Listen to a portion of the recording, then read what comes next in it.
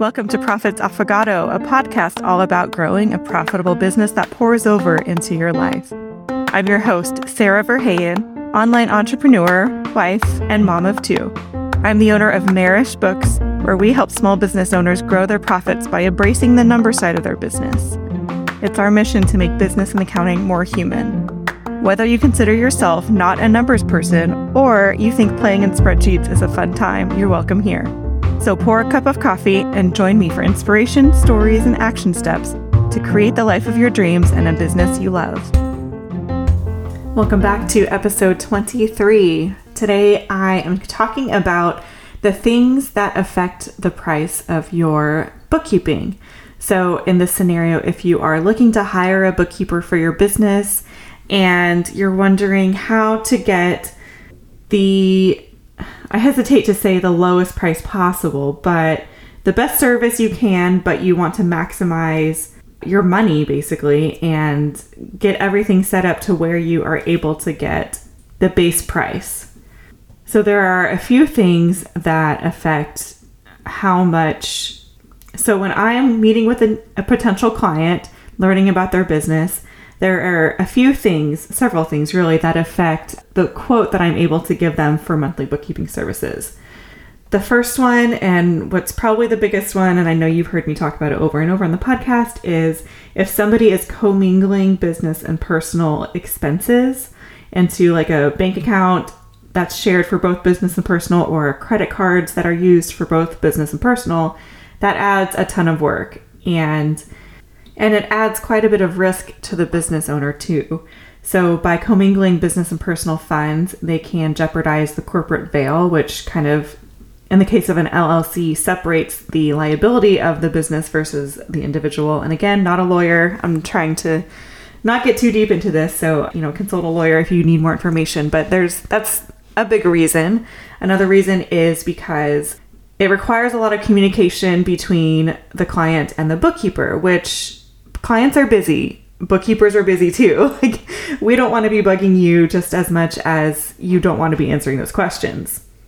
And if we are not able to tell if something is business or personal, or if we make the wrong assumption, it could lead the client to either not getting advantage of a deduction and therefore paying more tax than they have to, or it could lead them to take a deduction that's actually not a business expense, it was a personal expense, and therefore pay less tax than they were required to. So the system that we need to get set up with clients, and that our clients are great at doing, is having completely separate bank accounts and credit card accounts and debit cards, all the things, PayPal for business and for personal, so that we know that anything that we're seeing on our end is for business. And then if, say, the client was out and forgot their business credit card or forgot their personal credit card and only had their business card on them and, had to pay for something with their business card, it's not as big of a deal when it's only one or two times like a year versus half the transactions a month.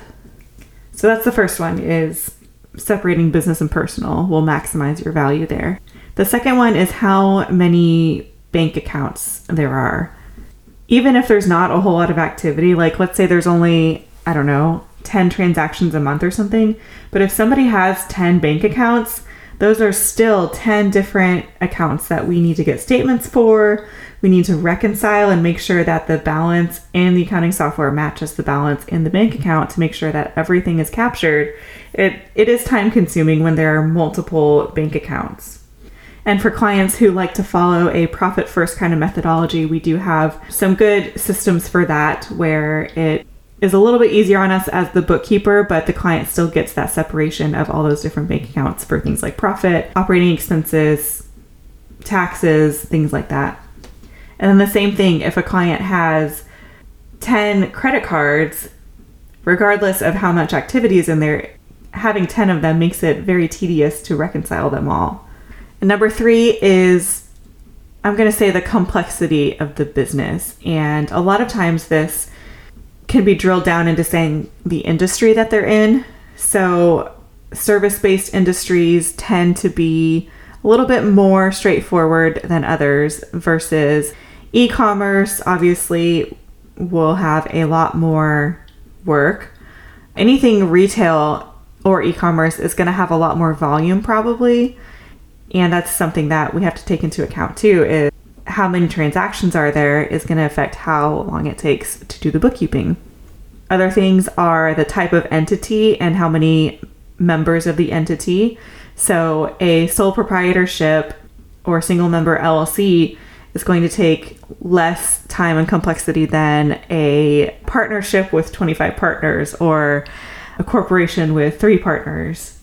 Things like payroll and sales tax obviously are kind of additions onto the basic bookkeeping service. And coming back to the type of industry, if you do have a kind of, I want to say more difficult for bookkeeping wise industry, I would absolutely look for a bookkeeper who specializes in that industry. If I owned a restaurant or a bakery, and that's what I did every day, and I needed a bookkeeper, I wouldn't just find anybody who does bookkeeping. I would find somebody who does restaurants or bakeries or whatever I have and specializes in them, because not only am I going to get better service with that, but also they know exactly what they're doing. They see this every single day. So they're going to be super, super fast and efficient at it. And therefore they would be able to probably honestly charge less than somebody else who is going to have to do a lot of research for it. Like if I was to take a restaurant, which I don't, or an industry that I am unfamiliar with, and I, for some reason, decided to take on that big project, it would require a lot of time on me and my team to make sure that we are doing everything by the books, quote unquote, accurately. And there's you don't have those efficiencies built in until you specialize in something. And we don't necessarily specialize in one industry, but we have a handful that we do. So these were just some high level tips for how to maximize your value when you're hiring a bookkeeper and making sure that you're not paying more that you need to pay. So number 1, to recap, was separating business and personal funds into separate bank accounts, credit cards, PayPal account, all the things. Number 2 is the number of bank accounts and credit cards. Number 3 is the complexity of the business. And the tip with that one is if you are in a more complicated or more high volume business, to look for a bookkeeper who specializes in your industry. So if after listening to this episode, you're like, I wonder what my business would be quoted at for bookkeeping services, and you're curious, fill out the form. And so if after listening to this episode, you're curious and like, I wonder what my business would be quoted at for bookkeeping services, feel free to check out the link in the show notes to fill out the form. That will send an email to me and information all about your business to get the conversation started, and we can go from there and see how we can support you best. Thank you so much for listening to this episode of the Profits Affogato podcast. For all the links mentioned in the episode, check out the show notes. And as always, I'd love it if you would find me on Instagram at Marish Books, screenshot the episode, and tag me in your stories with your favorite takeaway.